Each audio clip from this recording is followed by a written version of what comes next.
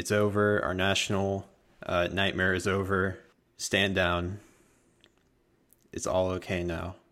And what I mean by that is the Canes Country podcast is back, all right? Just take it easy.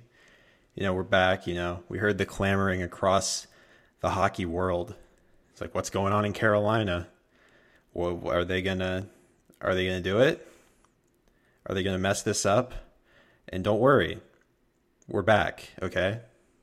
We are not going to Seattle. There's the rumors rumbling. Yeah. We're not going to the Rangers either. I mean, look, if there's a contract offer that is tempting enough, maybe. But we're Carolina's really a part of who we are, right?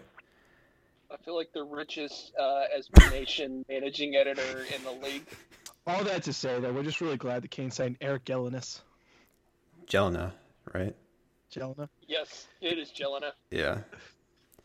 So That's how excited we are. There has to be relation with Marty, right? I would think so. Could be. But that also no, could be there a isn't. very common name. But there isn't any relation, unless Eric's first name is actually Matthew. It's not. Canes Country podcast. Anyway, the big news of the day is that Rod Brind'Amour, 3-year contract extension as the head coach of the Carolina Hurricanes.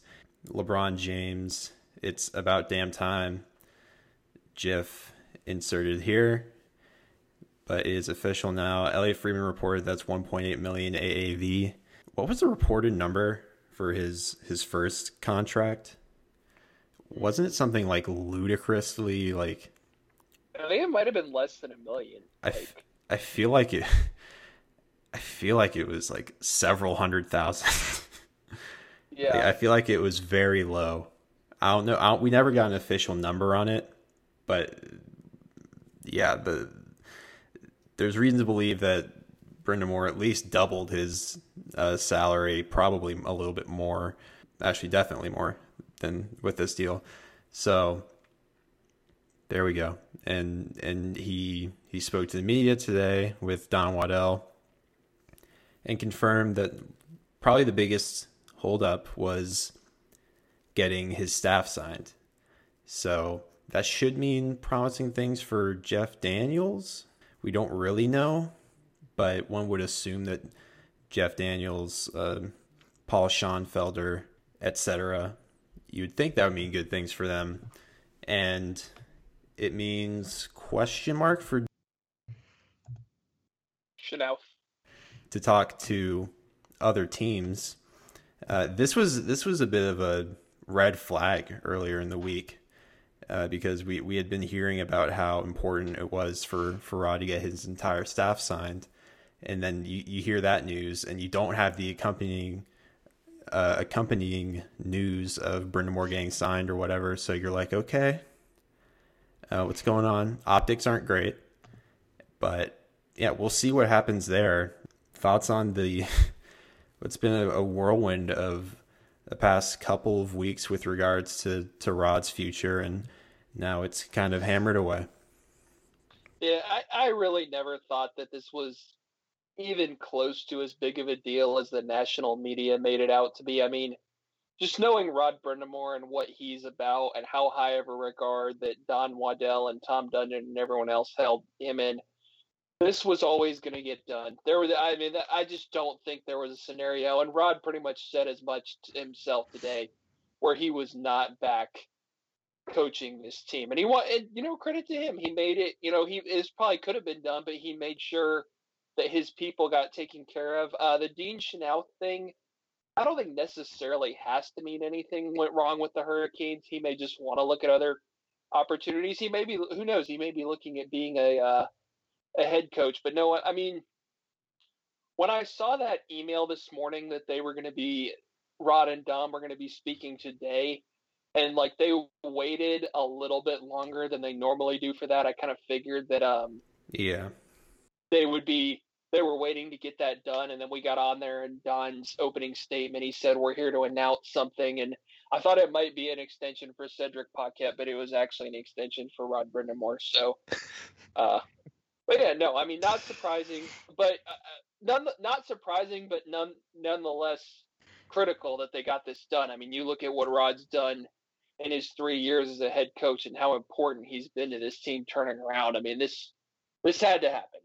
100%. Yeah, it's like if you're in Carolina, like you could probably worried you could been like, well, you don't want to say anything's 100% certain, but Rod Brind'Amour remaining a Hurricane is one of those things you can depend upon, like Jordan Stahl winning and opening faceoff in overtime. Yeah, I don't think anyone with reason, like any reasonable person, would have thought that he wasn't going to be the coach in Raleigh anymore. I think the concern that I had in particular, I mean, mine was the optics. Mine was, how are you treating your own guys, right? And the very last person you want to kind of get into these like stretched out negotiations with is probably Rod Brind'Amour from a perspective of what he means to the franchise and all of that. So the longer it went on, like the more it was just like, we all know how this is going to end. Like, he's going to be back.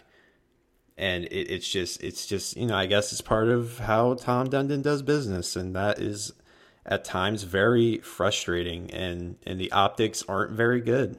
Obviously, I mean, Don Waddell said many times that he's given him his blessing with regards to money and paying players. And obviously Rod would fall under that category too. But it felt like this was a little bit too much of a drawn out thing. So it's good that it's over now, and hopefully they won't have to worry about it for at least 3 more years. News kind of broke over the past week that Dougie Hamilton has been given permission to talk to other teams with regards to a new contract. Now, that this can mean anything, really. I mean, this can mean that the Hurricanes could sign and trade him with the team. It could be Hamilton going out and seeing what the market's going to be. And that would certainly help the Hurricanes. It feels like they're trying to get a head start on the whole Hamilton UFA process, which in a lot of ways is smart. But how would you guys take that news that Dougie's been, or his representation has been given permission to go ahead and do that? It was, for me, it's like, it's the smartest thing for both sides to do. It was going to be a back and forth discussion until, free agency opened, if not for allowing them to do it earlier. Like, the Canes have their offer. Dougie's camp wants, however much, Pietrangelo money is what, the rumor is. And Canes are offering Krug money, difference of like $2 million or so between them. And it's like, even like Dougie's like himself is like barely probably even involved in discussions, as most NHL players hardly ever are actually involved in their negotiations.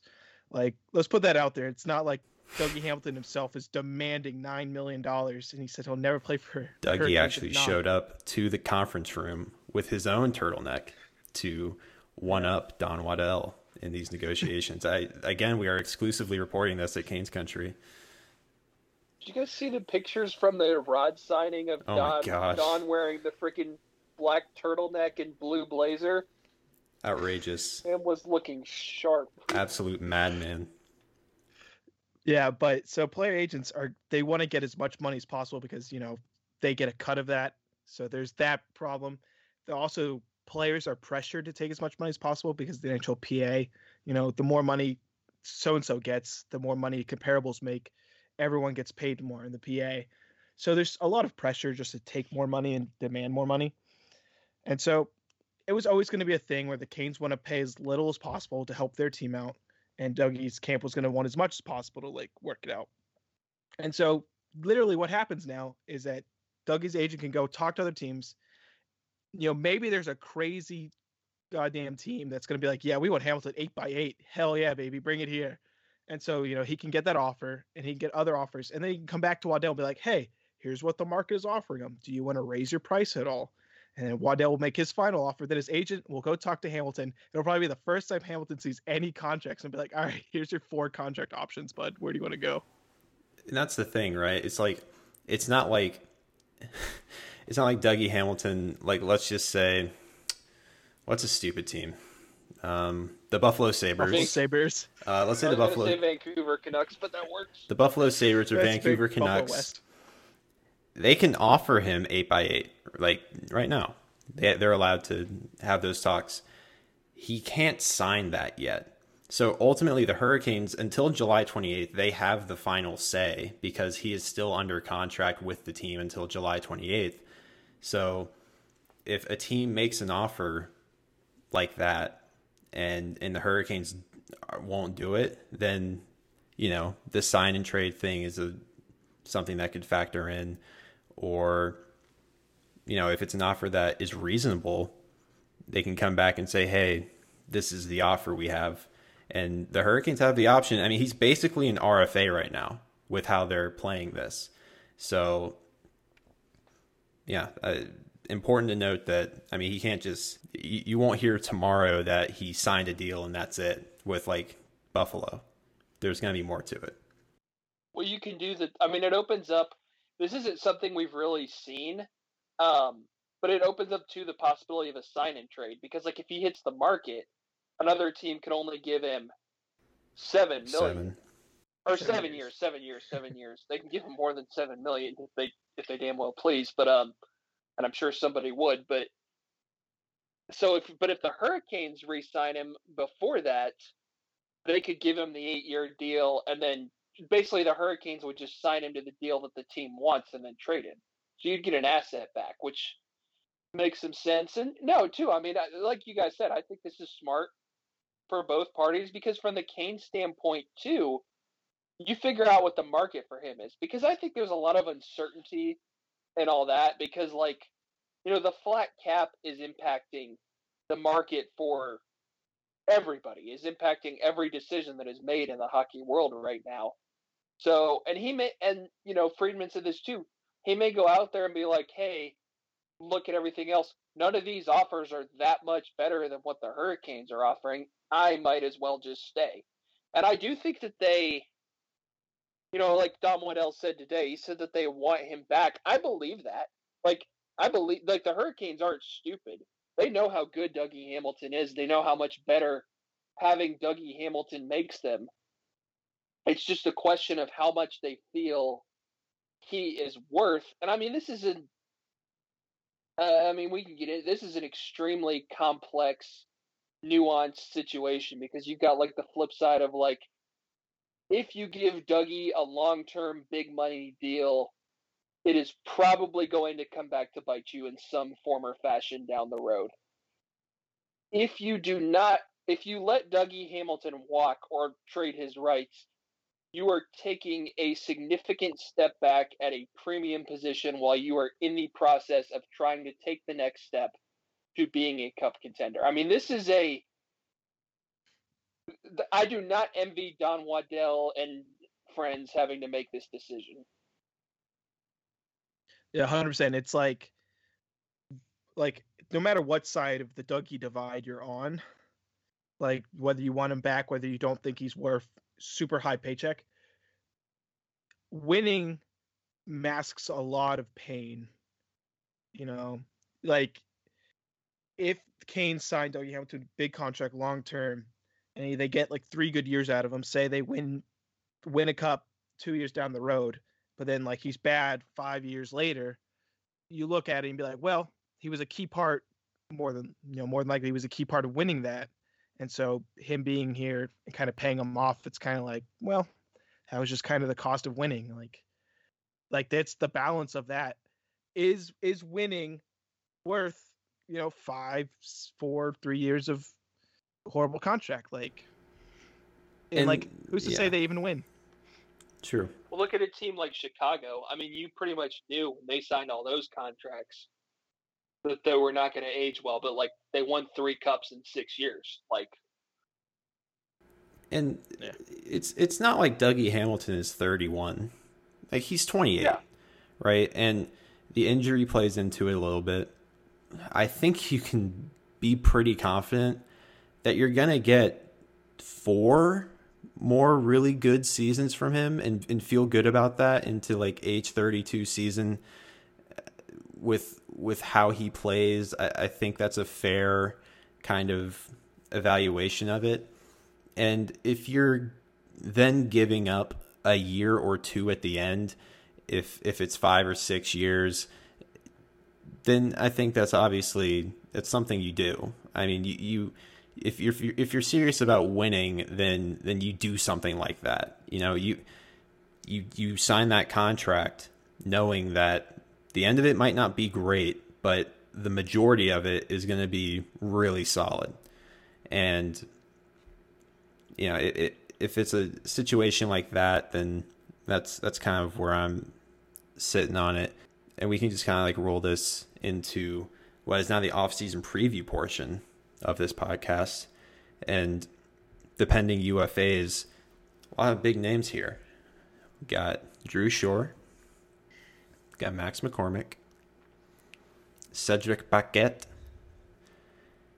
Jordan Martinook, Brock McGinn for the forwards. Starting here, I think there's really two important names, jokes aside, and it's McGinn and Martinook. Can you justify bringing both of those players back on this team? No.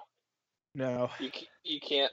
We talked about this a lot last week with Jordan Martinook, and the more I think about it, as much as I love Jordan Martinook as a person, and I think he brings so much to this community and this locker room, from an on-ice standpoint, because like even if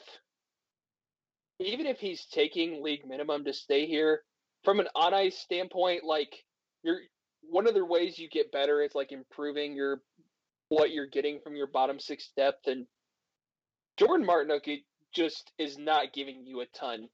He's coming off another injury. He had the knee surgery. Mm-hmm. I would heavily, if I'm going to bring back one of those two, I am heavily prioritizing Brock McGinn. Now, if Brock McGinn comes to me and is like, I want $3 million, then you say, you know, thank you for your service. Good luck, best of luck to you. But if you can get Brock McGinn in at 2 again, I would probably do it. Yeah, I think that's a place you feel comfortable. Yeah, like there's just absolutely no justification for having $5+ million tied up in your fourth line. That's not a winning formula. Like if like the fourth line's producing like a third line or a second line, then you start talking. But like you can't have $5+ million tied up in a fourth line. It's asinine. You're going nowhere fast with that kind of money tied up. And you look at a team like Tampa Bay, like Blake Coleman's at $1.8 million. You know, Barclay Goodrow's less than $1 million. Patrick Maroon's less than $1 million. Ross Colton less than $1 million. They're still over the cap. But these are all like good depth third line, fourth line wingers that are all making such cheap money, which allows them to pay for premium talent up front. And like the Canes just have so much money tied up in these bottom guys. And with paydays coming for Svech next year, Necas, if you want to re-sign Hamilton, you just can't have this money tied up in low production. Yeah, it's really unfortunate because Jordan Martinook was really, really solid his first year. He scored 15 goals. He had a career year. Instantly became an important part of the middle 6. And really any momentum that he was kind of building up was derailed by injury. He had a core surgery at the end of the 2019 playoffs. 2019 season started. It was like a weekend. He had another surgery on that core muscle injury. And he just never was the same player. And that's unfortunate, but that's how he plays. We kind of all know that. So now it's like you can't really watch him regress the way he has in the last 2 years, and it's been a pretty serious regression on the ice. Probably a little bit more than a lot of people would want to admit. because he is such a great locker room guy and a leader and a community kind of, middle ground or middleman between the team and the community. And all those roles are valuable, but when his production on the ice is regressing the way it is and the injuries are starting to pile up and he's had 3 surgeries in 2 years, it's tough. And I can't really see them working him back in. McGinn, on the other hand, of course, I mean, you don't want to overpay for a guy after he had a really good year. McGinn, his 5-on-5 defensive metrics were outstanding and all that. You don't want to overpay for a guy, especially a depth player who has a really good contract year. So that would be the only thing that I would say. Obviously, he's very important in killing penalties, and his 5-on-5 defense, again, is great. But he doesn't bring a lot offensively, so you have to be careful. $2 million sounds about right for him. That's what he was already getting. And I think a couple of years ago when he got that, he was pretty closely removed from like a 16-goal season. And he hasn't replicated those kind of numbers since then, but you should... So for that reason, I wouldn't think the price would go up that much. Yeah, I would go into negotiations with McGinn just with a hard number, probably $2 million. Like I said, that I'm just not going above. If you lose him, you lose him, but you don't want to make the mistake of paying too much for a guy like that, because as much as we like Brock McGinn and Jordan Martinook and all these guys are replaceable. They are. There are plenty of guys who you can get that kind of production out of. That's not the same as Dougie Hamilton, Andrei Svechnikov, other guys who have contracts. So, you have to be wise of where you spend your money, but they should have enough money for McGinn. And if they can get to $2 million, I think that's fair. Yeah. I'm also not totally convinced that even if McGinn doesn't want to take what the Canes are offering, I'm not sure he can go out and really get more anywhere. I'm solidly convinced that there are a good percentage of GMs out there that are not the best at their jobs, but I still can't see anybody being 2.53 tossed to McGinn. Sure. I think everyone would be probably kind of on the same assumption. So I think the Canes could even play hardball with him in take a pay cut, because the flat cap is impacting all these teams so hard. Nobody's going to be able to take flyers on guy who doesn't score more than 10 goals. Yeah. And that's also especially true.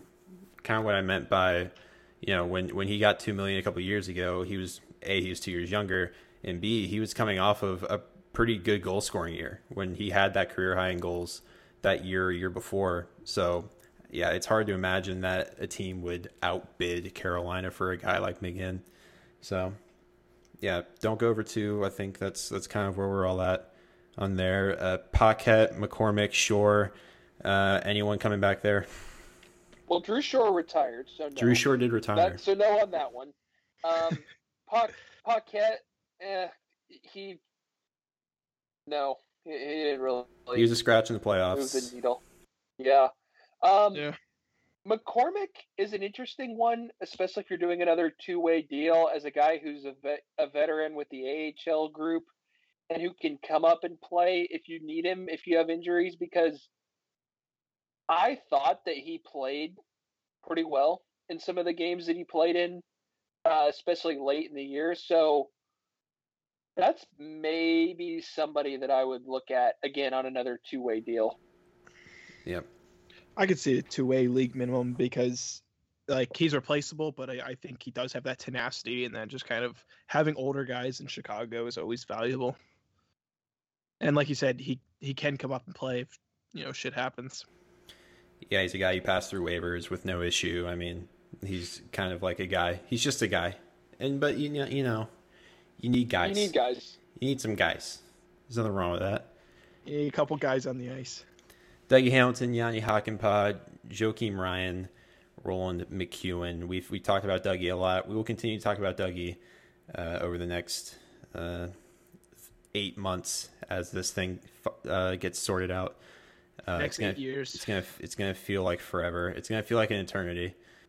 Yanni Hakanpää, so a trade deadline acquisition for Hayden Fleury. I'm not really sure how to evaluate Yanni Hakanpää because, boy, I mean, he scored 2 goals and they were dramatic goals that were just wonderful. But he didn't do much outside of that. And you look at, especially if Hamilton leaves, you're like, okay, we need guys who can play. And Hakanpää can play. I'm not sure he brings much outside of being a tough stay-at-home guy. And he's a bit like Joel Edmondson in that way. What do you do with a Hakanpää? Do you Hakan pass on him, or what's the deal? I don't. Yeah, I don't know. I mean, like he was fine. I think the Bean Hakanpää pairing was terrible in the playoffs. I'm just gonna come out and say it. They were not How good. dare you? I don't know that he really, and we saw this somewhat with Edmonton too. Like, I don't know that Hakanpää really, like, they wanted like that physical presence. Like, I don't know that he really provided a ton of that. Like, and it seems like this happens with these guys. Like, the Canes bring in these guys, and then all of a sudden, like, they want to go out and like score in this system when that's just not their role. But I mean, I could take him or leave him on Hakanpää. I think he's a fine third pairing option, but because the interesting thing for me is I think if you lose Dougie, you're not replacing him with another great defenseman. So maybe what you do is you go out and get like 2 good defensemen, and in that case, maybe you're looking to upgrade on a guy like Hakanpää on the third pair. But if you bring back Dougie and you can bring back Hakanpää for cheap on the third pair, then I think that's fine. Yeah, I want to cycle to like what you said, Andrew. I'm just kind of back to we're going to talk about Dougie so often. There is nobody you can go out and get that's replacing what Dougie Hamilton does. Like for all the people saying like they don't want Dougie Hamilton, like there's nobody out there that's doing what Dougie Hamilton does, like anywhere near his value. Like there's no UFA power play guy. Like if anybody says Tyson Barrie, you have no idea. Gouge my eyes out, literally. Just like, if you had issues with Dougie Hamilton defensively, you should like turn off your TV when Tyson Barrie is on the ice. Tyson Barrie plays no defense. He's actually not even as good on the power play as Hamilton was. He was just playing with Draisaitl and McDavid. Like, and therein lies everything. I mean, he had some good years with Colorado, and I think that reputation has followed him a little too much from the promising early career stuff in Colorado. And he gets to Edmonton, and he has a lot of points. It's like, oh my goodness, how does he have all these points? It's almost like he's passing the puck to Connor McDavid in the defensive zone and then doing nothing else. Yep. He's not very good. And the thing of it is, like, people, like, you can look at any, like, metric you want. Dougie Hamilton is one of the best, not just offensive defensemen. Dougie Hamilton is one of the best defensemen in the NHL. Like, you are not replacing that. You can say, well, if we don't want to pay Dougie that long term, like, then we maybe use that money in other areas to upgrade our team, and that's fine. But like, understand, you are taking a step back on defense, on the right side, on your number one power play defenseman, if you let Dougie Hamilton walk. There is not, because like nobody that has a Dougie Hamilton type locked in is looking to trade them, and there just isn't another one on the free agent market. And if you come to me about Seth Jones, I will punch you in the face. If anyone comes to me about Seth Jones, I will punch you in the face. Okay, I want it clear. Brett is not acting Brett is acting of his own accord and not as a Canes Country employee. I will verbally punch you in the face. I am not. However, I agree that Seth Jones. There are so many reasons why that is not happening. Yeah, and let's also talk like there's no UFA out there to replace Dougie Hamilton. Even if like you're like, well, you could trade for this guy. Okay, so now you're losing assets on top of losing Dougie for a worse Dougie. Literally worse in every area, Dougie. It's so roundabout, this logic. And you could be like, hockey is a two-way game. So if you want to be like, well, Slavin and Pesce are better defenders than Hamilton. Pesce and Slavin, love them. They're amazing. They're elite defenders. There's nobody on this team that does what Dougie Hamilton does, and there's nobody in the NHL who can replace what Dougie Hamilton does. It's that's where I kind of keep coming back to with this, where I'm like, well, maybe you don't want to give him this big long-term deal because it's going to hurt you in the later years. But then I'm like, okay, how are you replacing him? You're either spending, and anytime you go into the free agent pool for a top 6 forward or a top 4 defenseman, you are spending money. Like you're not going to go get a Dougie replacement for $4 million. So you're either going to give probably somebody more money than they're worth or spend trade assets to bring in a defenseman. And at that point, I'm like, why not just pay Dougie? Like for whatever the difference would be. Yeah, like at that point, is $2 million really going to kill you at that point per year? I mean, and you got to think like maybe it won't, like the cap is eventually going to start going up again. Hopefully by like a few years into that deal. Like they just signed a deal with ESPN and TNT for $8 gajillion per season. Like I think the cap's going to be going up soon. And you can be smart. You're going to be a top heavy team because you're going to be paying your Ahos and your Teravainens and your Svech. And I do think if the Hurricanes eventually, if the Hurricanes re-sign Dougie Hamilton, they're eventually going to have to lose somebody that they absolutely do not want to lose, and that's going to sting. But at the same time, like, I just don't see a path to losing Dougie Hamilton and getting better like you're trying to do. I just don't. There's really no path forward. And like, it's like hockey, winning a Stanley Cup, it's always in a window. You have a window. You can't keep that window open forever. Like if you lose Dougie Hamilton, that window is closing. Like that's going to be closed, and you're going to open it up maybe in a year or two later down the road, maybe 3, 4, but it's going to shut a little bit. It's not going to be a wide open window. And like even then, like if you lose somebody down the road, that's just the nature of the sport. I mean, you can't load up on your talent and just keep everybody.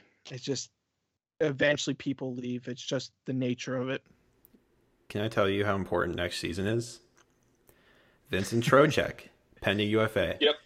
Nino Niederreiter, pending UFA. Martin Necas, I was actually looking at this earlier. Pending RFA. This is a big fucking year coming up.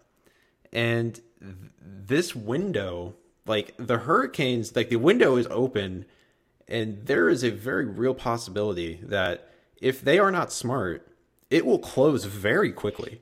All right? Windows do close. That's part of the disappointment, I think, of this past season, of falling short against Tampa Bay. And we talked about this during the regular season. You might look at your window and say, oh, yeah, it's wide open. You don't know. Like, windows close so fast. Mm-hmm. I just think like a team like, even think about like Winnipeg, like 2-3 years ago, we were like, wow, they went to the Western Conference Finals, lost in 6 or 5 to Vegas. But like a lot of people were talking like, this is a good team here. Doesn't look like they're a good team anymore. It's just like that. The whole thing collapsed on them. It's amazing, really, because I think out of all of us, I've always been the most pro Dougie re-signing. And even talking more about it, like there was a time right after the end of the playoffs where I was like, maybe, we'll see. A week goes by, you start thinking again. You get on a podcast and you talk through these things.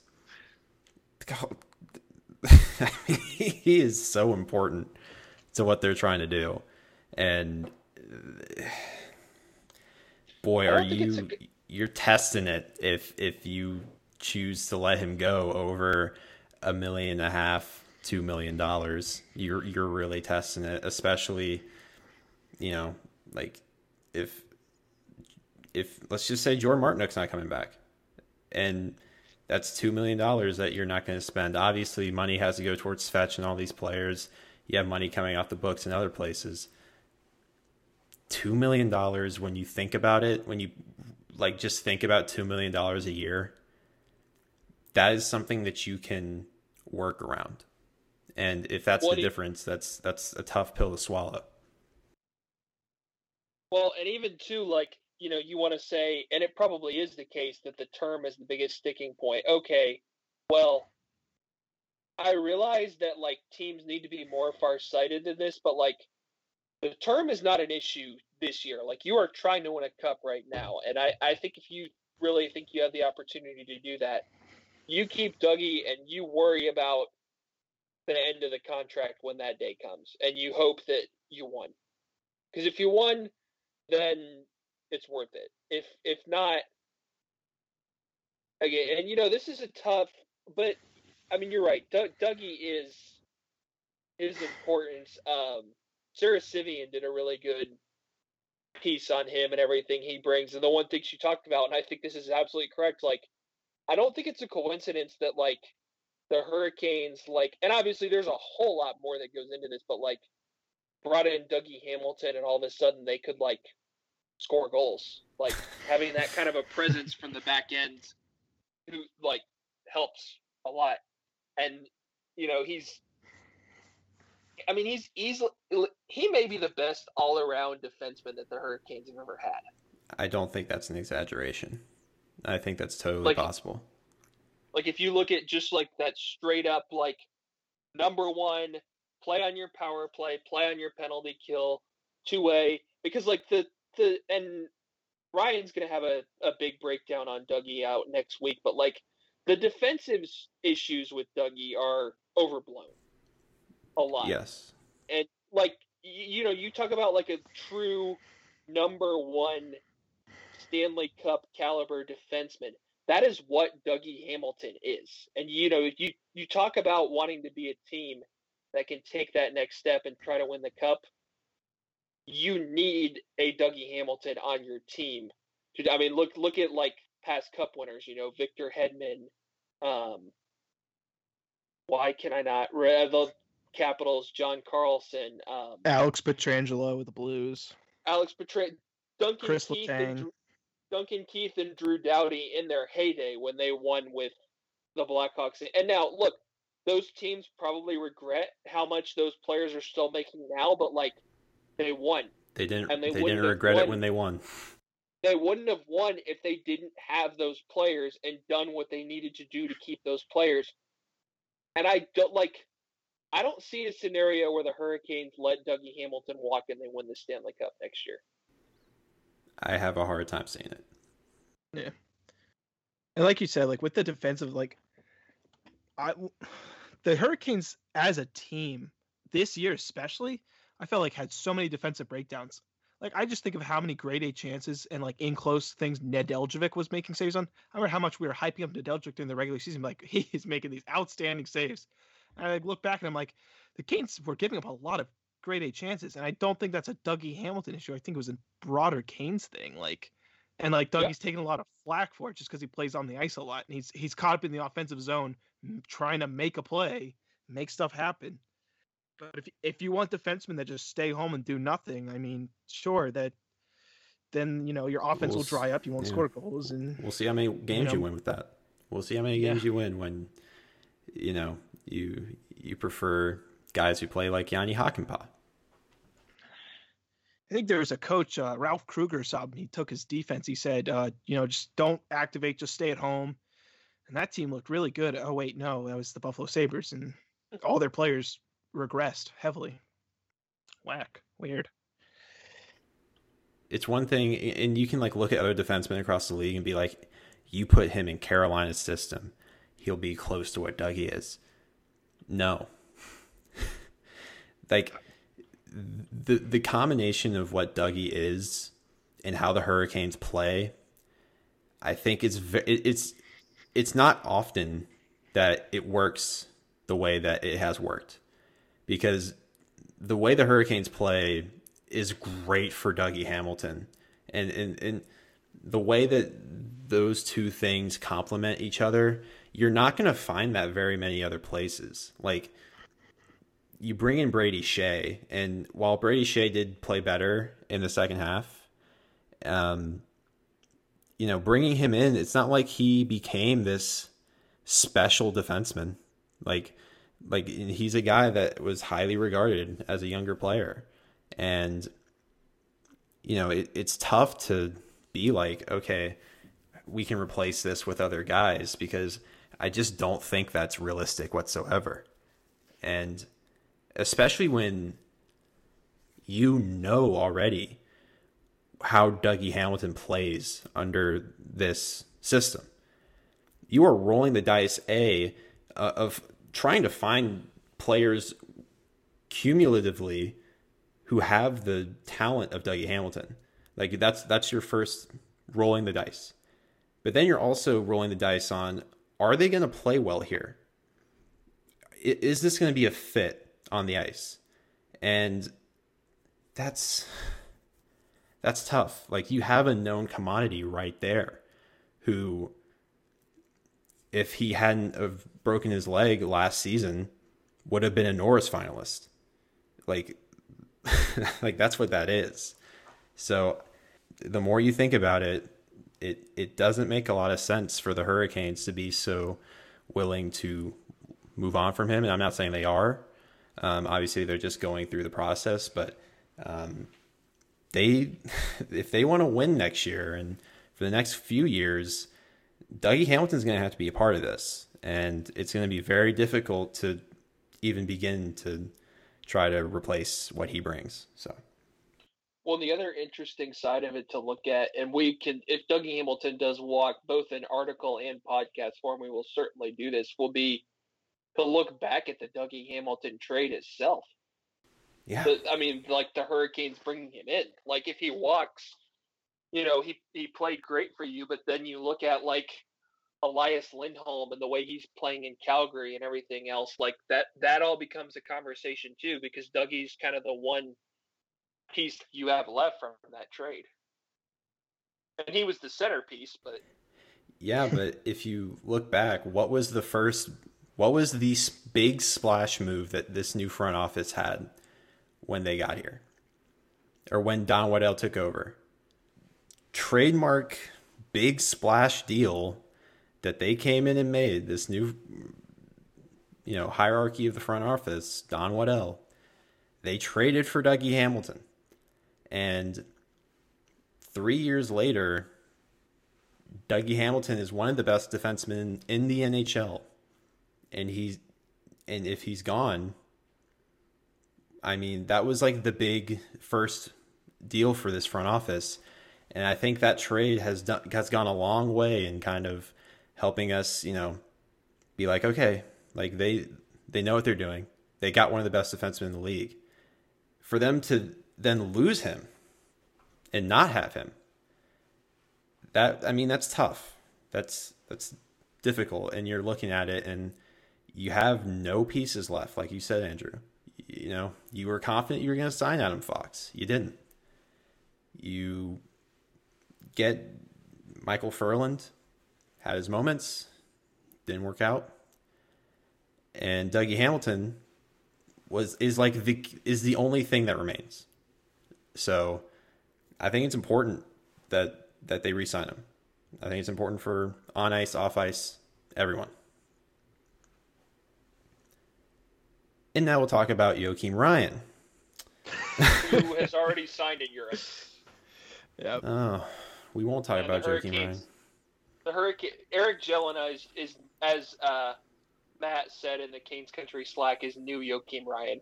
He will be.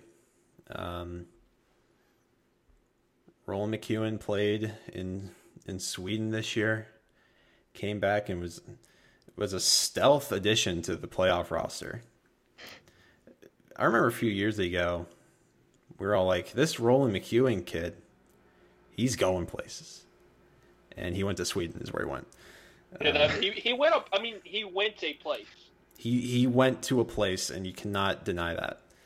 I mean, we can try to force a conversation about these players, but I mean, we just talked about Dougie Hamilton for 30 minutes after saying we were done talking about Dougie Hamilton. So I'm not even gonna instigate a conversation about that. Instead, we're gonna move on to James Reimer and Peter Mrazek. Pick one. Who you bringing back?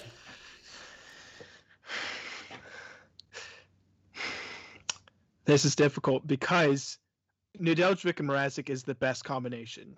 It is the best on ice 1A 1B you can put together. But odds are you can have James Reimer for less money, saving you cap space for the long run. Mm-hmm. So it's like, it's the way the NHL is moving, though, is that you got to have a 1A 1B guy. And James Reimer, at the end of the day, wins games. he had like 3 goals against. Like, that's a discussion to have. You know, like 3 I don't goals want to have against it, but like he won unlike games. Unlike Kevin Keats, James Reimer is a winner. Like, yeah, it's like I think they can be fine with Reimer and Nedeljkovic, and then you save potentially you're probably around like $2 million in cap space. Because like you can probably get Reimer for like $2 million or less, because you know he's obviously gonna have to take a pay cut anywhere in the league. And I mean Mrazek, I think, like, is he want a pay grade? Does he want to go somewhere he can be the starter? Because it feels like Nedeljkovic will be the starter. He'll be the 1A option. Mrazek will be the 1B option. Or is Mrazek fine with that? Like, does he want to make 3.5 mil or however much he is asking for, and you know, be a tandem? That one's hard. I think I would like to have Mrazek, but like Reimer's a cheaper option when you're looking forward to next year and you're like, we need to have some free money to re-sign like Trocheck and Niederreiter and Natchez. I think when it comes down to it, you're going to be saving some money on goaltending this year. I think you can take one of Mrazek and Reimer's contracts and just kind of copy paste onto Nedeljkovic, and then you're kind of left, because I would imagine he gets around, Nedeljkovic probably gets like $3.5 to $4 million for a year or two. That's where I would think. Yeah, he had obviously a stellar season, but with the sample size still being relatively small, I think you go Bridge. And the other thing with that is I think with the sample size and him being relatively small, you want your second goalie to be somebody that you're comfortable giving 30, 35 starts to, and that's 50 to 55 for Nedeljkovic, not an overly taxing workload. And I would prefer Mrazek too. Like, Mrazek, when he was healthy last year, was awesome. And I think if he's cool with that, you do it. I think this could be a situation where the Hurricanes have not signed one of them when free agency opens, and Mrazek maybe goes out and asks around and sees if he can get more of a sure thing number one role somewhere else. And if he can't, then maybe he circles back to the Hurricanes. And if he can and he leaves, then you sign Reimer. Because I don't think anybody's going to be sprinting out of the gate to sign James Reimer on July 28th. I could be wrong. We've seen here. I mean, the thing is, like, I think Reimer is significantly better than he was made out to be for parts of last season here. I think we've seen that he's perfectly fine in a backup role. And last year with the schedule and Peter being out, with having to play more is, I think, where he ran into some issues. But yeah, no, I am totally comfortable with a Nedeljkovic Reimer tandem, especially if, you know, that saves you get Reimer in at a discount and you're saving some money on goaltending, like Brett said. Yeah, I think it's entirely possible that either one of them comes back. I think it's also possible that they get another goalie from somewhere. Like, I wouldn't be surprised also if, you know, Mrazek finds a starting job, or maybe not starting job, but is able to get more money somewhere else, or and they don't love James Reimer enough to, you know, make a super competitive contract. It wouldn't shock me if they went out of their organization to find a 1B. I have no idea what the options would be there. I'm looking at that now. You got Tuukka Rask, probably can roll that one out. Pecorine could probably also roll that one out. All right, here's an interesting one, a reunion of sorts. One, Frederick Anderson will be hitting the market. No. I thought you were going to say Anton Khudobin. Was terrible. No, he on it with the he could. I from what I've looked at, he could end up in Seattle with the Ben Bishop no move clause. Devin Dubnyk also coming off a terrible season. No Antti Dubnyk. Raanta, somewhat of an interesting Igor. He's an RFA. I don't have. Hang on, let me make sure this is set to UFA only. Actually, one name that does interest me is Jonathan Bernier. He had a good year. He had a really solid year. He's played very well in Detroit, where Detroit has been terrible for the past 2 years. Yeah. Like, he's played well there. It's a very interesting, like, he's been a journeyman backup around starter, semi-starter place, like, but he's one, like, I think it'd be a really good option, like, as a 1B. I think, he's a lot to give. He's played exceptionally well these past few years, really redeemed himself.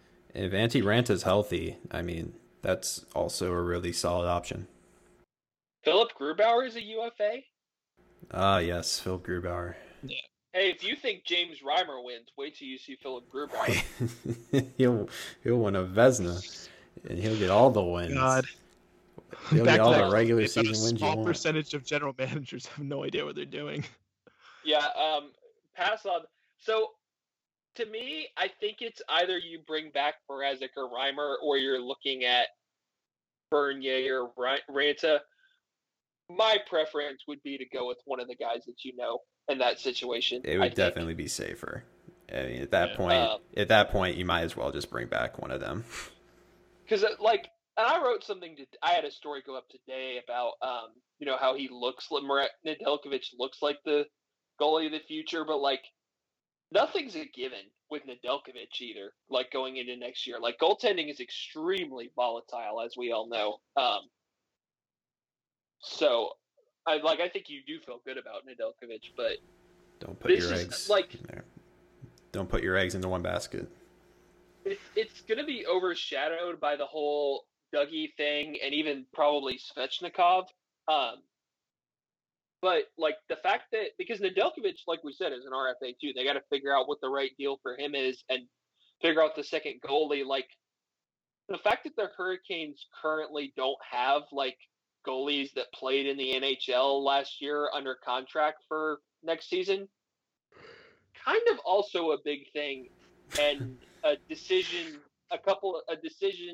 both in terms of I don't think giving Nedeljkovic a bridge deal will be overly complicated, but in terms of the second goalie, kind of an underrated, correct decision that they need to make at a position that it is not very easy to make correct decisions. Especially if you're the Carolina Hurricanes. Yeah.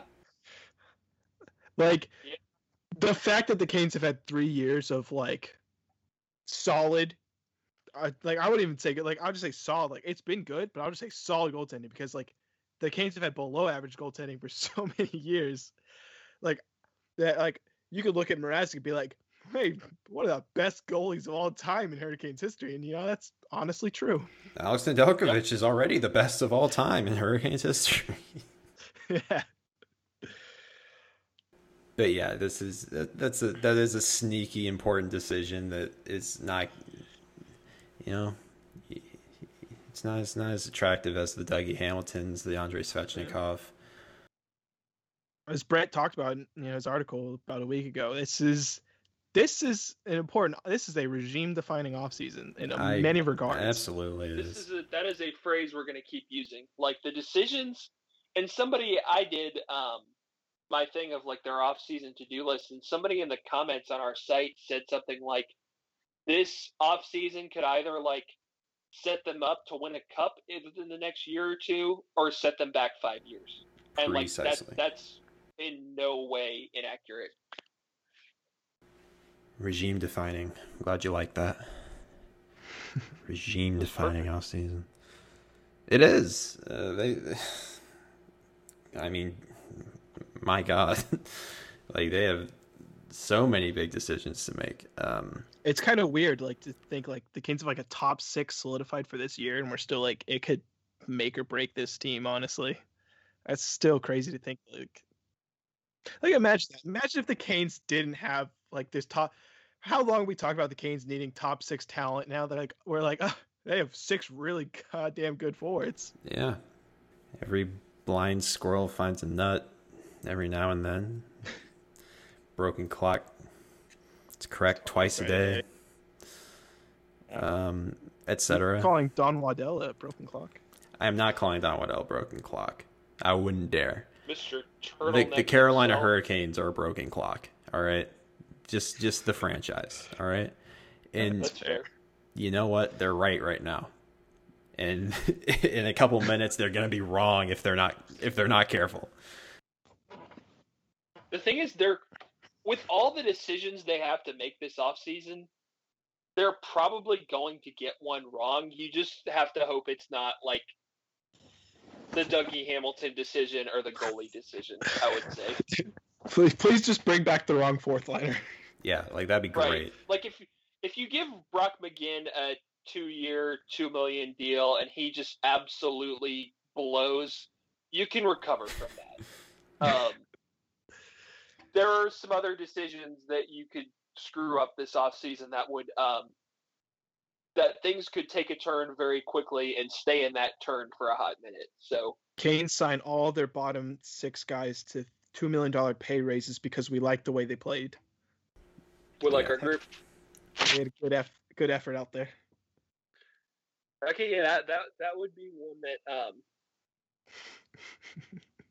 I'm talking though about like decisions that look right on paper and go wrong, not just like straight up stupid decisions.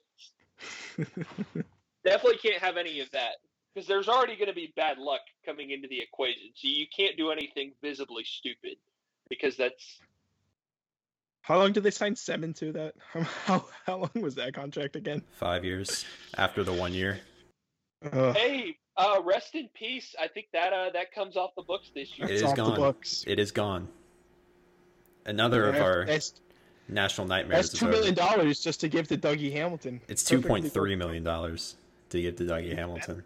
Even more enticing. No, the buyout still shows. I think July 28th it's officially gone. Yeah, that's when the new league year starts. We will have to have we'll do something special for that for sure. Just give Dougie $2 million extra and pretend like you're paying Alex Semin. It's fine. Just do that. Just raise Dougie the Alexander Semin. You know, the Alexander Semin buyout is yearly is $2,333,333. So like that might work. You add that to Dougie, that's like 8.01 or something. That's $8 million. Perfect. Hope you can get a little bit of a compromise on term with that, you know. Call it a day. You can't call it a day because you got other shit to do, but you call it a day with Dougie. It'd be like everything was just happening as it was happening. Keeps on rolling. Yeah. Same old, same old. However you want to think of it. I mean, whatever. Another sneaky decision that has to be made is Warren Fogle, because he's an RFA, and not only is he an RFA, he's an RFA with arbitration rights. So they're gonna, if I know anything about this front office, I think there is a very real chance that they're gonna go to arbitration. They did last year, right? No, didn't they sign McGinn like 2 seconds before arbitration, or did they have the meeting and then they didn't get the verdict back, and before they got the verdict back they signed? Wasn't it something like that? That was with Fogle last offseason because he was it with Fogle? Okay, yeah, deal. It was Fogle last offseason. I don't know why I thought it was McGinn.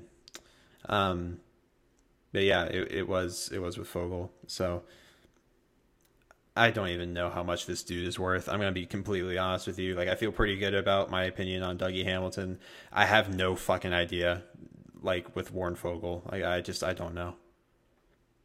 That feels like one where, like, if you're the Hurricanes, you maybe shop his RFA rights around a little bit. And, like, because, like, I don't think you want to pay Warren Fogle $2 million, and he's probably going to get awarded that in arbitration. So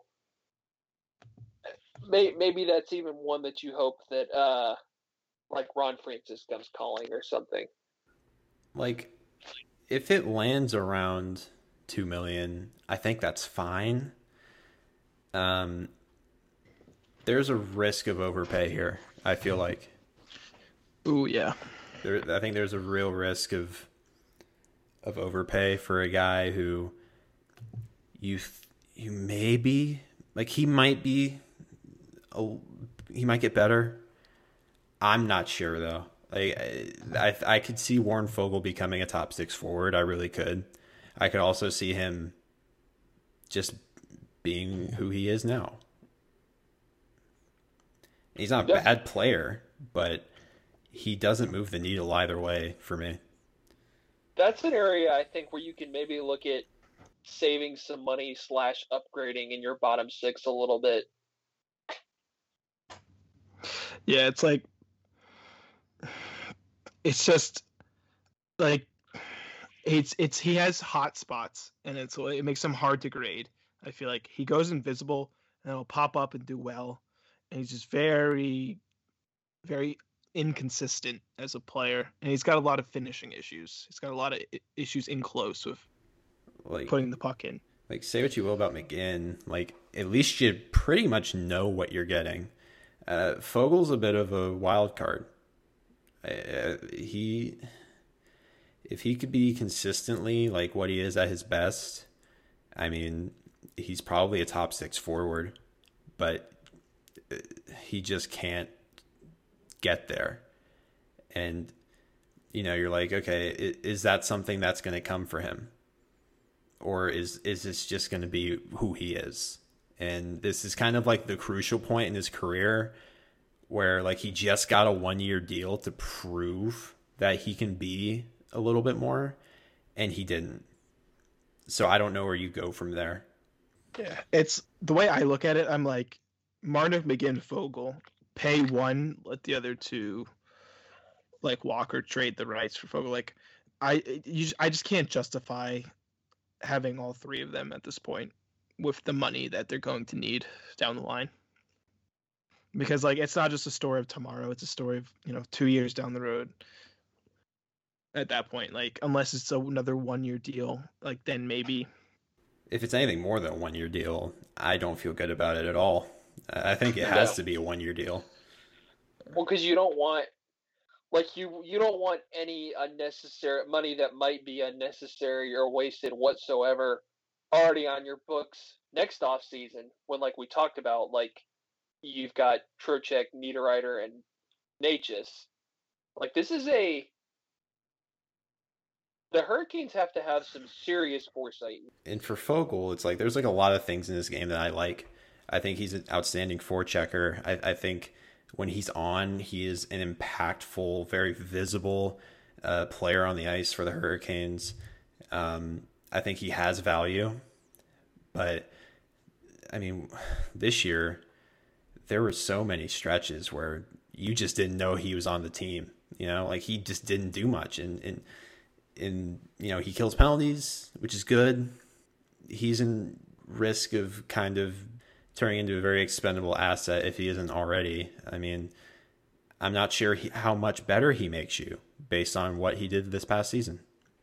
I just think of, like, the times Rod would kind of go to the drawing board for lines, and he'd end up with, like, Aho and Svechnikov, but then, like, he can't make anything of it. He get this promotion, but he just can't do anything with it. And, like, at that point, you're like, giving you all the tools in the world, and if you can't find consistency with that, that's a really good point.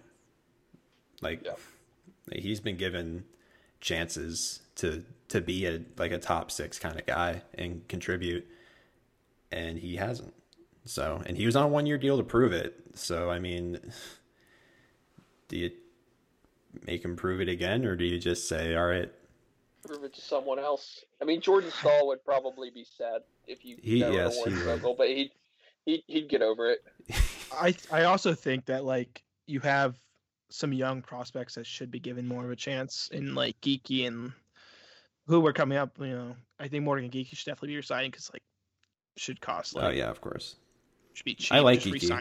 I like think Geekie. I do too. I think he's showing a lot of flashes. And I think that's an area where you maybe get a little bit better, a little bit more scoring, a little bit more skilled in your bottom six, and you save some money because you're gonna re-sign Geekie for less than $1 million for this upcoming year. Probably, yeah. I would like to see Geekie get more minutes. Like Rod Shelter's rookies, it's just how it is. It's just what he does. But Geekie, he was a top 6 guy in Charlotte. I'm not saying throw him into the top 6, but I'm saying having him play fourth line grind minutes doesn't play to his skill set necessarily. But he did well. He was showing really good flashes here and there with Lorentz and McCormick. I thought he looked really good. So I would like to see sometimes these rookies get just maybe play up a little bit for a game or two. But, Yeah, I like Morgan Geekie. I like the idea of him being like a bottom 6 center that has skill, and he's not just useless in the offensive zone. Like, he's a guy that can, it's not going to be through scoring beautiful goals. Like, he's just going to get goals on the ice. Like, he goes to the areas, and unlike a lot of those guys, he has the finishing ability and the offensive instincts to actually do something with it. Because it's one thing to get guys that can go to the front of the net, go to the scoring areas, but if you can't do anything when you get there, what's the use, right? So, and that's kind of what's been the Hurricanes' problem for a long time. And I don't know, I think Geekie has the talent to do a little more with it than maybe some other guys who have gotten more of an opportunity. So I obviously he's not going to they're not going to be in some super serious negotiations with him. I think he's an easy guy to bring back. The other big guy, Andrei Svechnikov, does this season's underwhelming performance change anything with regards to what you think he'll get this offseason? Because I think we all kind of thought he was going to be a candidate for a bridge deal anyway.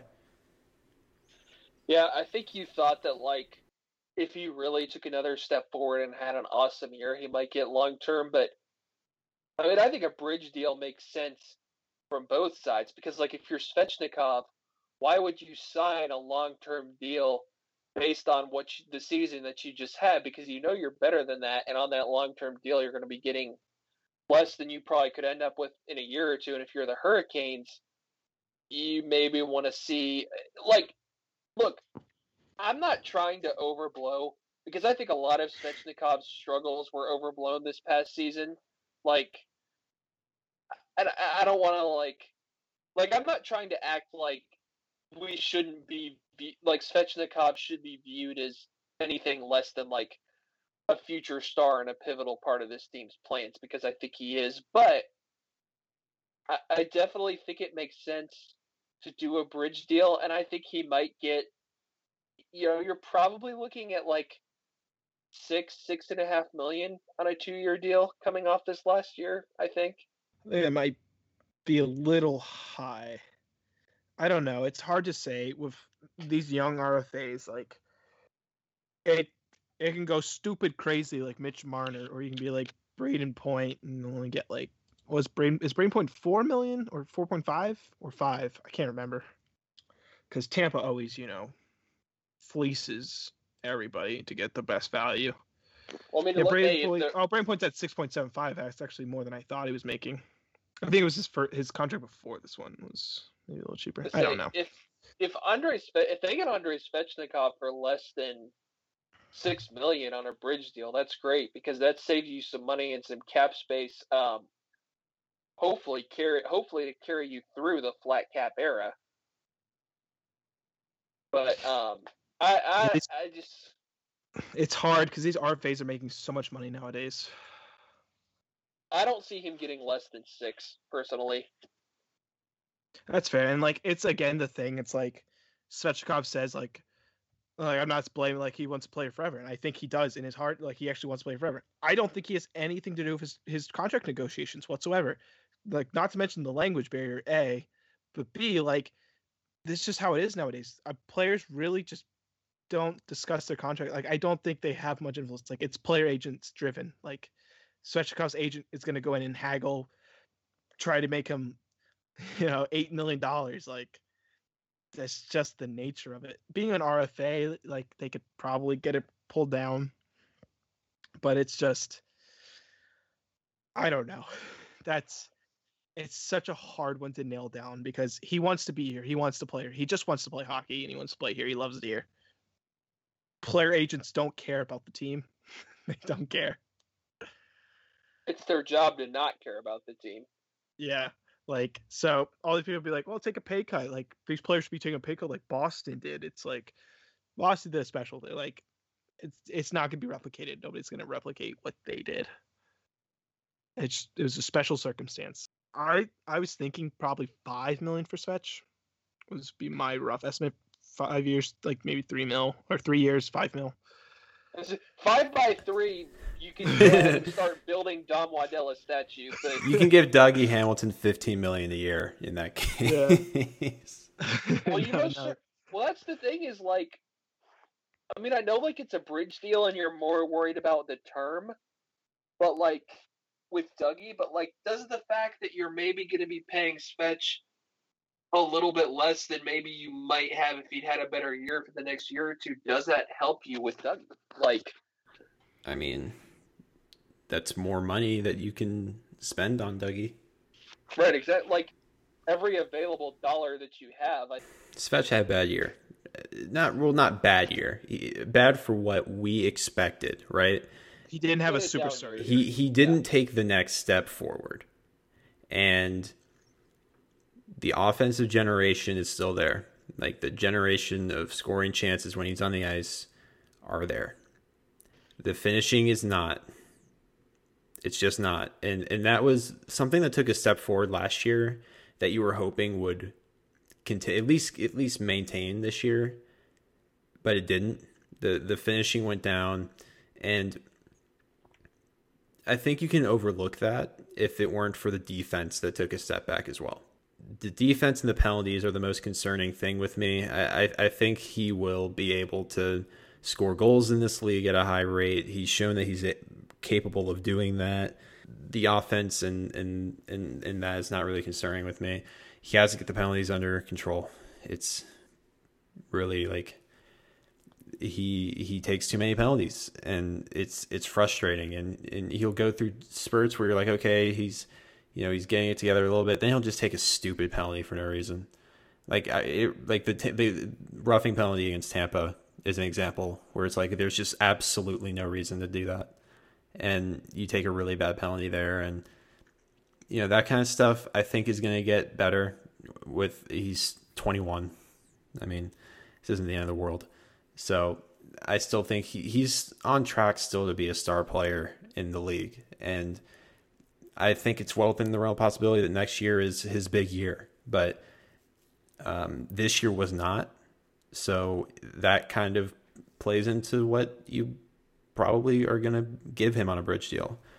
I think if it's $5 million, I'd be kind of surprised, honestly. Yeah, that seems low.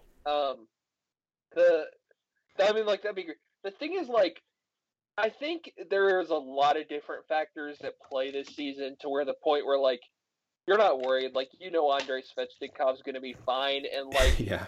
Him having a down year probably helps the Hurricanes in the short term in terms of saving a little bit of money on a bridge deal over these next couple of years when you still expect the cap to be flat. Maybe a blessing in disguise. There's a very good chance that, like, midway through next year, you're like, holy shit, Andrei Svechnikov is only making this much. Like, yeah, the Nathan McKinnon factor. There you go. And I think that's also a good point. Something I've thought about. This was a bizarre season, and especially for a young guy who is coming off, like, there's a level of comfort that you have when you're a young guy who comes into the league and he has a really good second year, breakout year, and you come back and a lot of things are so different. And I just wonder how much that played into it with how he played. I am far from worried about how good Svechnikov can be. judging his future based on what we saw in his low points this year is not fair by any stretch. I still think he's going to be really, really good, but yeah, maybe that money comes down a little bit because he wasn't great this past year, and that doesn't hurt the team in terms of money allocation. So I think it'll be 2 or 3 years, around $6 million or something, maybe a little either way. I'm not sure, but yeah, it's definitely won't be. I'd be shocked if it's the long-term deal. I would just be very surprised. Yeah. If you're the Hurricanes and you get a third year at $6 million, I think you're probably pretty happy with that.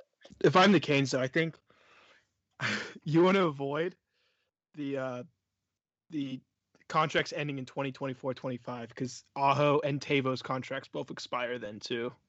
Yeah, you want to stagger these a little bit. Yeah. Yeah. So 3 years, like 20. If it's a 3-year deal he signs, he would end at the same time as Aho, Tavo, and Pesci, and Shea. That's going to be an interesting offseason. Inevitably, Natchez will sign a 2-year bridge deal that'll end the same year as well. Yeah, I think such 2-year would be the most preferable for the Canes. I mean, it's a really solid point, and I think I agree with that. And I'm sure that the Canes will look at that too. Yeah, I'm sure Eric Tulsky, much. I think he might have thought about this already. Much smarter than any of my brain. Maybe he might have thought about this already, but just a little piece of advice, That man is not going to get a whole lot of sleep over the next month or so. Yeah, no, he won't. Mainly because he has to decide, or he and company have to decide how much is Jake Bean worth. That's the biggest money question this offseason. It is a question though, and you wonder if he's gonna be here very much longer. Because I like Jake Bean. Let me just preface this by saying I like Jake Bean. I think he has the talent to play. But man, did he just peter out in the second half of the year and then the playoffs? What do you do with Jake Bean? Did the Canes let him stew too long? Oh, did they let him stew too long? That's another question. We just heard his name for so many years, up and coming. He's gonna be the savior on that blue line coming up, and he got here, and then he had a good stretch. We're like, oh, Jake Bean, he was all right, yeah, he was super high event, and we expected that, I think, but then it overcorrected as the season went on to the point where he was just super low event, and by low event I mean no scoring chances for or against, and high event when he first got here, lots of scoring chances for, lots of scoring chances against, and it was okay, you live with this, right? And then you get Hakanpää, and you're like, all right, calm him down. And those two never worked together, like you said earlier, Ryan. Those two were not good together. So maybe that was part of it. Maybe if you can find someone who plays better with him, but it's just Bean is also still very young, and you don't want to just be okay, partial rookie season in this crazy season. You don't want to just write him off after that. But there's certainly a lot of areas where you're kind of concerned about what you saw, and it's just kind of do you think he can turn around quick enough to be part of a team that can win a cup? Because you can't just have 5 defensemen in the playoffs. You got to be able to play them, and you just couldn't play Jake Bean, and that's a problem. Yeah, he number one, he needs muscle. He needs just to bulk up. He was a small guy already, but if you're gonna be you can be a small guy in the NHL, you just have to make it work, and he just wasn't making it work. Yeah, he's probably at this point, I'd probably honestly would protect Brady Shea over him in the expansion draft. You just can't risk losing both Hamilton and Shea. You can't risk losing 2 top 4 defensemen at one time. Yeah. on a flyer on a prospect you're hoping turns it around. It's bad business. Also, like, the one other thing, circling back to the Dougie Hamilton thing for a quick minute, do not sit here and tell me if Dougie Hamilton walks, all right, well, we'll just plop Jake Bean onto power play 1. No, sir. Nope. Nope. Nope. Do not I say put that. a biscuit in the basket. Oh, God. You be putting the biscuit somewhere. I'm not sure it's in the basket. It might be in your own basket. That's what I was about to say. It'll go in a basket. Probably not the correct one. He saw Kucherov in his dreams for a couple days after that one. I mean, you hope he turns it around. He's young. I mean, you always hope. You're never hoping he's bad. Of course. Like, but as a cup contender, you can't play this waiting game. Yeah. You can't dance around this and be like, oh, we'll give him time. It's like they don't have time. They kind of gotta know what they got. So we'll see. I think it's also possible that he is gone next year. I wouldn't be shocked. I wouldn't be shocked. Seattle's like at the beginning of the year, I was like, it sucks. They're gonna lose Jake Bean. I don't know what they can possibly do to not lose Jake Bean. Now I'm like, they'll probably lose Jake Bean. And now I'm like, if I'm Seattle, who do I take? I don't even know if I want Jake Seattle, Bean over some other players. Like, Ron Francis was at a lot of Hurricanes games in the second half of the season and in the playoffs. So yeah, I mean, I'm sure he would still like him, and I think maybe, I don't know. It's probably a good fit for a guy like Jake Bean. That's what I was gonna say. I think there's a real possibility that if he goes there, he turns into a quality NHL defenseman, and I think it's also true that maybe it wouldn't have happened in Carolina. It's kind of like one of those things similar to Elias Lindholm. I'm not sure. Like, I don't know if he would have gotten to where he is now if he stayed in Carolina. I just don't know. Maybe it changes under Brind'Amour, but maybe the change of scenery is nice and all that. But yeah, Jake Bean is a guy who you see potential in him for sure, and you hope he turns it around. But it's kind of like a question of, can he do it next year? And I don't know if I saw enough from him this past season to be like, yeah, he can do it next year. Kane's prospect woes. Look good. And they're like, they just need him to turn a corner, and it's like, just hesitate, and he just held up there at the light. He's like, no, come on, turn the corner, come on. He's really You're like, he's like the last. Is that a car at a light or a toddler walking, Ryan? It's whatever you want it to be. Yeah. A toddler walking. I don't even know. We know where you're going. Because it's dangerous. Don't walk in the street is what I'm saying. Don't walk in the street. Be with an adult at all times. If you're a toddler listening, don't walk in the street, please. Also, don't listen to podcasts without your parents' permission. Don't. All right, there you go. Canes Country is for the kids. We talked about Nedeljkovic enough. Enough of this contract talk. Enough of it. Enough of it. We've been rambling on for an hour, just talking about contracts. Biggest offseason needs. For me, it's find a damn way to get Dougie Hamilton back, and another scorer would be nice. Yeah. Cheap depth, whether or not that's picking up like somebody off the waiver wire who you like, not the waiver wire. What am I talking about? The UFAs, whether it's a cheap UFA somewhere or it's filling in with your young guys, your young prospects, pull them in. Cheap depth. That's Canes need cheap depth. That's just and like maybe not an off-season thing, but like maybe a little bit into the next season, like pro scouting department get on their shit, because like, and be ready to spend assets to like supplement cheap depth. Like it's like it's winning time, baby. Tampa getting Goudreau and Coleman, who are on cheap ass contracts. Like they gave up a good amount of prospects and assets for them, but look where it got them. Like, yeah, like you need that. Yeah. You need good players, cheap contracts. Get that pro scouting department out there. Go Fucking look around, baby. Yeah. If you got to give up assets to get players who will help you win now, then you do it. We are firmly in that stage of Hurricanes hockey. You got to do it. Yeah. Like the Canes What a picking time to be 26 overall. Like Canes picking 26 overall this year, whatever the hell number they're at. Like, what value does that doesn't- actually have to them? so yeah, in this year of all years, where like scouting was like terrible and like no prospects were able to play. Oh, but did you see like, the Buffalo Sabres? I think they have a pretty good idea of what's going on this year, and they have a better read on the draft than any other team. It's true. I mean, 2 months after they fire their entire scouting Well, department. I hope so because they.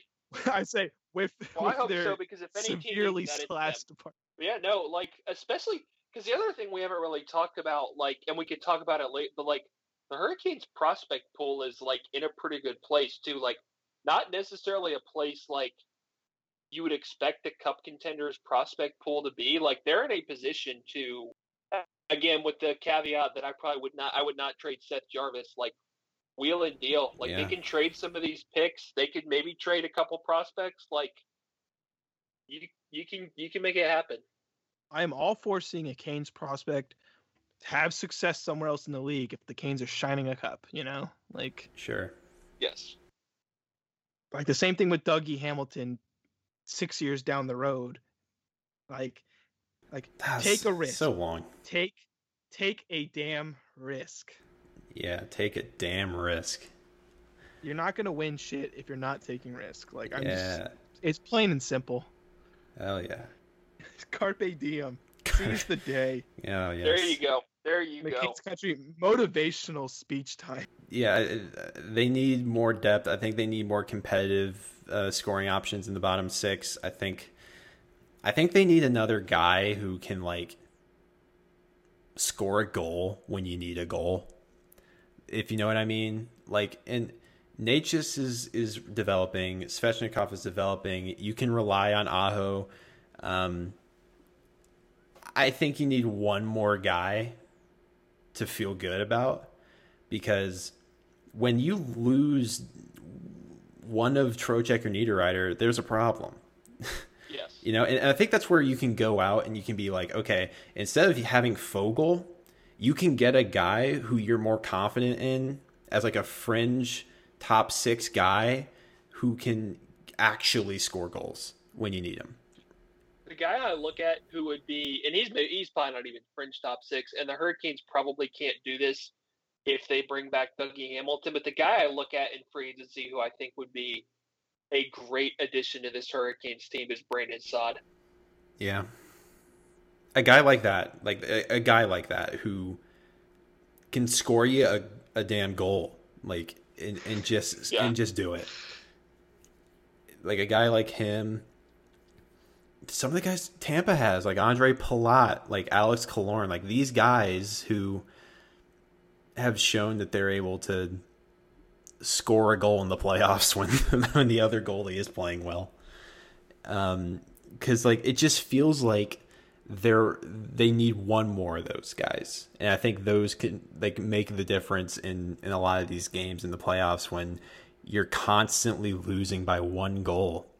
Like that's been like this past year against Tampa, the year before against Boston. All of these are like 1-goal games, and if you can just get one, then you're talking much different right now. Yep. So that's I think they need another guy like that, and then more consistent bottom six scoring presence. Bring back Dougie, figure out your backup goalie. Etc. Fill out the depth. Twitter questions. So we have 1, 2, 3, 4, 5, 6, 7 Twitter questions. We're already an hour and a half into this, so we're going to be here a little bit longer. Number 1 from Deb on Twitter, and this is going to be quick because we got an answer today. Deb on Twitter, where did Jake Gardner disappear to, and will he be back? So he's having MRIs. Or he's been having them since the season ended, and it's what we suspected a couple weeks ago, and that it is back injuries have been derailing him quite a bit, and we'll see. I mean, he has 2 more years on his deal after this year, and we'll see. I'm not generally when we get into this territory with a back issue that's lasted 2 years, you're not thinking that this is going to end very well for his likelihood to return. The way Don Waddell was saying too, he's saying meeting with doctors and kind of figuring out where they're going to go from here. It definitely sounds like this is potentially, like, I don't want to throw rumors out, but like more serious than just kind of missing time. Like, will he even play next year type, if it's serious enough. Yeah. I want to shout out to the Canes Country podcast owns Ryan Henkel for asking Dom Waddell about Jake Gardner this morning and getting us this information. It's just been like we talked about this like a week or two ago. Like it just disappeared. They just no information about him, and like it was a legit. No, it was a good question. It was something I very much wanted to know, and you wonder if this is a situation where the Hurricanes maybe look at parting with an asset to make that contract go away. Yeah. Like, I don't know what the options are in terms of like LTIR and all that. Yeah. And then you can play in the playoffs. It's just one where you're like Seattle, like I kind of think of like Vegas taking on like David Clarkson or something. You're like, you take Jake Bean in a first to pick up Jake Gardner, and then like you trade them the first and Jake Bean, and they pick Jake Gardner or something. And then you can definitely pay Dougie if that $4 million is off your books. Yeah, that's a great point, honestly. Looking at the defense, like that, there's so much. They have so much money in their defense with Gardner, Shea, Pesce, Slavin, and Hamilton, all $4 to $5 to $6 million. And it's going to be more if you don't find a way to get rid of Gardner and you pay Dougie. Yep. Yeah, I think if they can find a way to not have to have his cap on the books, I think that's huge. And it's kind of necessary, if we're being honest, because $4 million goes a long way. Yeah. And it's like, it sucks because like Jake Gardner played so well the first half of the season, and now it seems like injuries are pretty much going to halt his career progression. Yeah. Like, it sucks, but it's the nature of the business of you can't be paying for him to not be able to play. A real shame. Yeah, it's too bad. We'll see how all that works out. Samuel Woolard on Twitter, most likely to not be back next year. Cedric Paquette. Damn it, you beat me to it. Drew Shore. I think that's technically true. Yeah. In all seriousness, if I were to predict the ones not coming back from the main roster, I would say Paquette, Marnook, Bean. I would like, and I'm on the fence about Fogle. I'm like, I would only keep one of the three, but I don't know if they see that the same way. They like their group. We hear it all the time.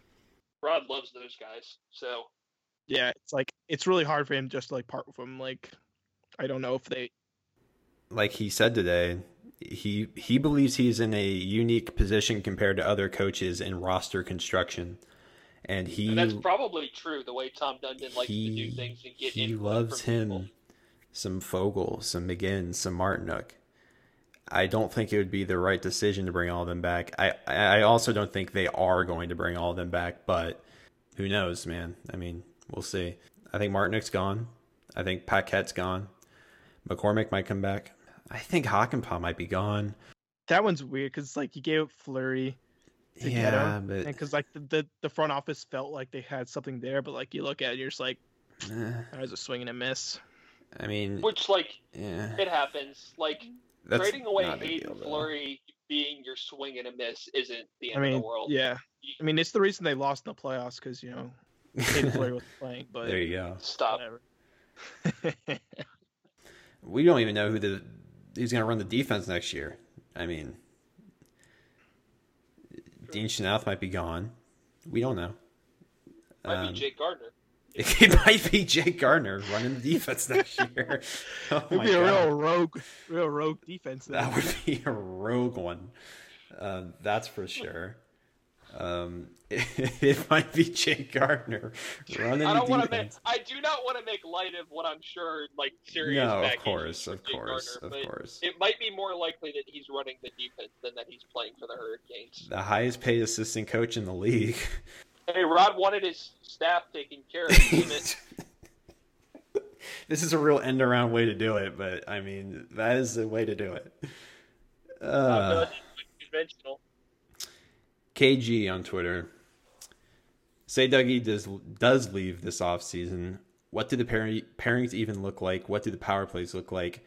Would these two changes be too big of shoes to fill for another player? I mean, we've talked about this a lot, but worse, yes. Yeah, there you go. That's really good. I mean, yeah, you have to go get a UFA or trade for a right-hand defenseman to play with Slavin. You hope Slavin patches it up. You keep Shea and Pesci. Bean and Hockpot might not even be there. Hell, you bring up Selgren, Keane, who knows? Just slot in two more guys, and then the power play flounders, and then it's bad. Sign Dougie. Sign Dougie, please. It's funny how our tone has maybe shifted a little bit, because I think a few weeks ago, we were more I don't know, let's think about this, and now we've kind of done our thinking.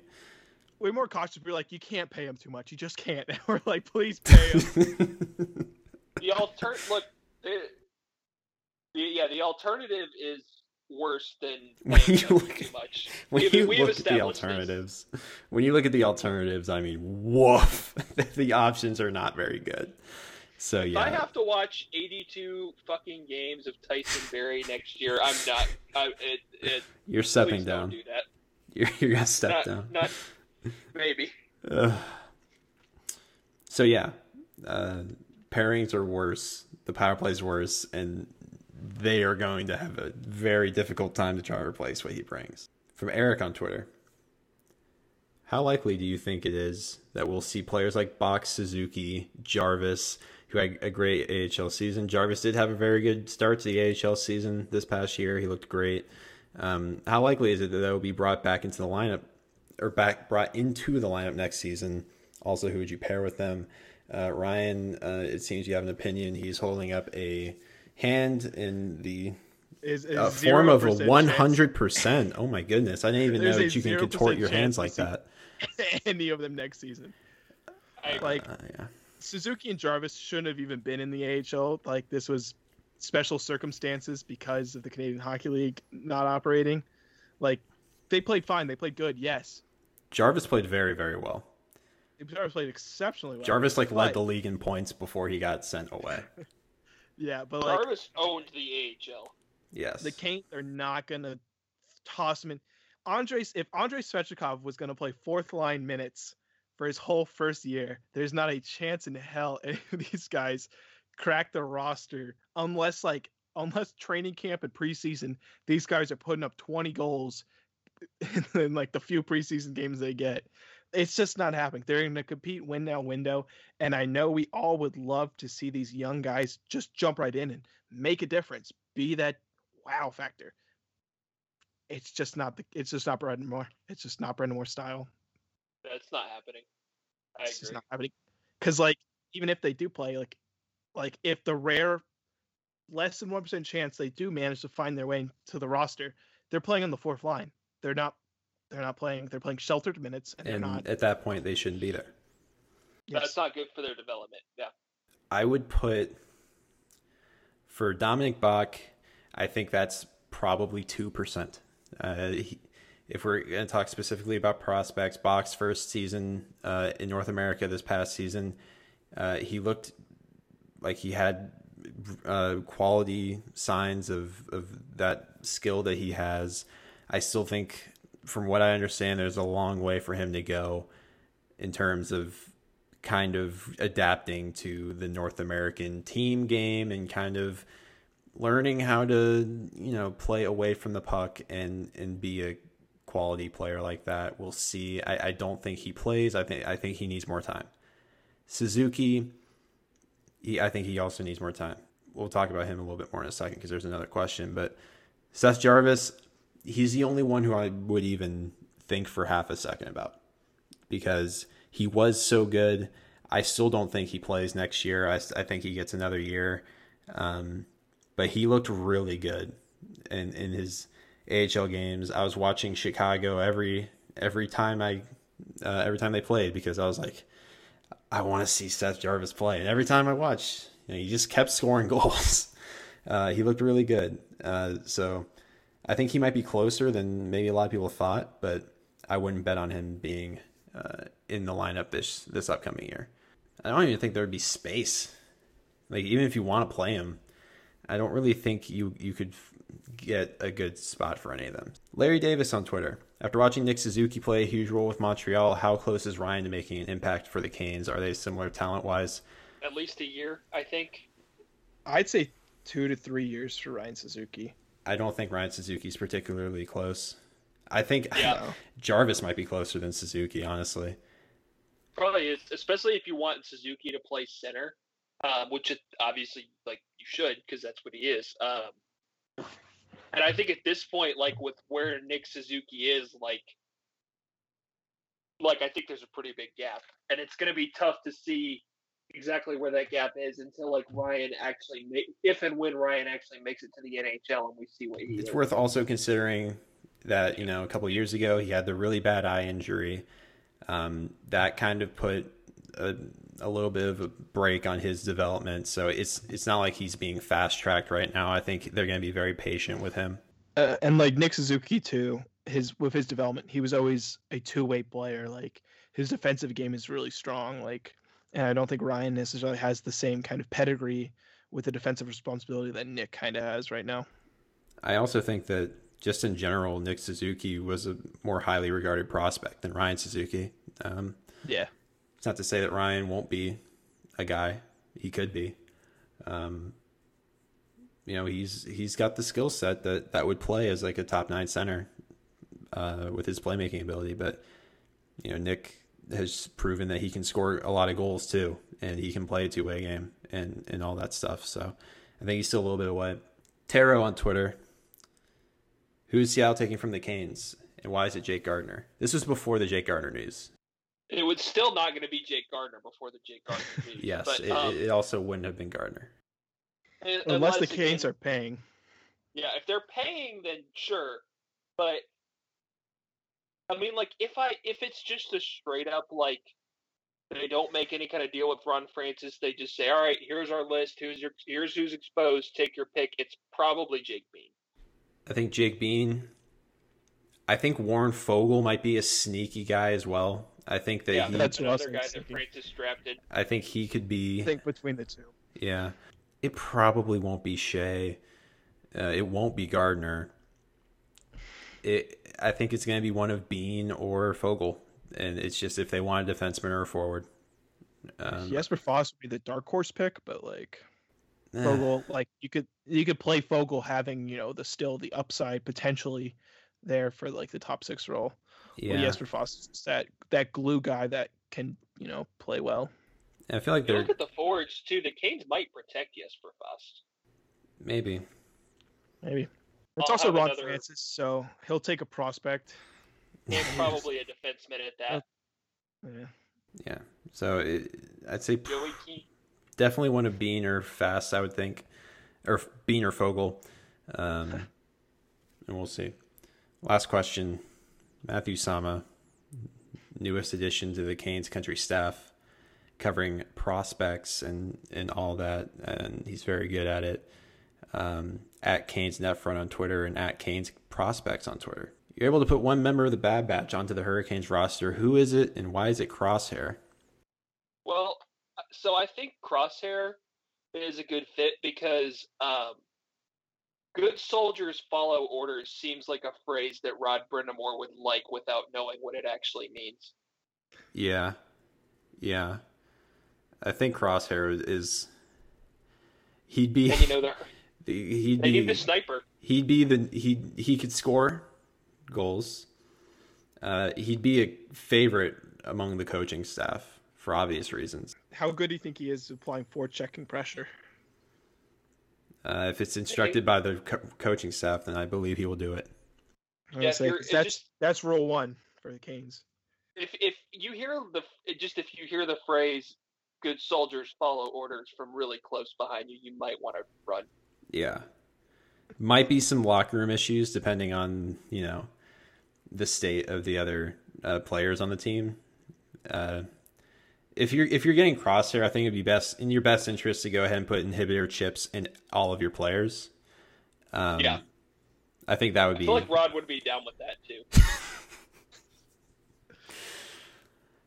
So there you have it. You put this chip in them and they do whatever you say. Sounds good.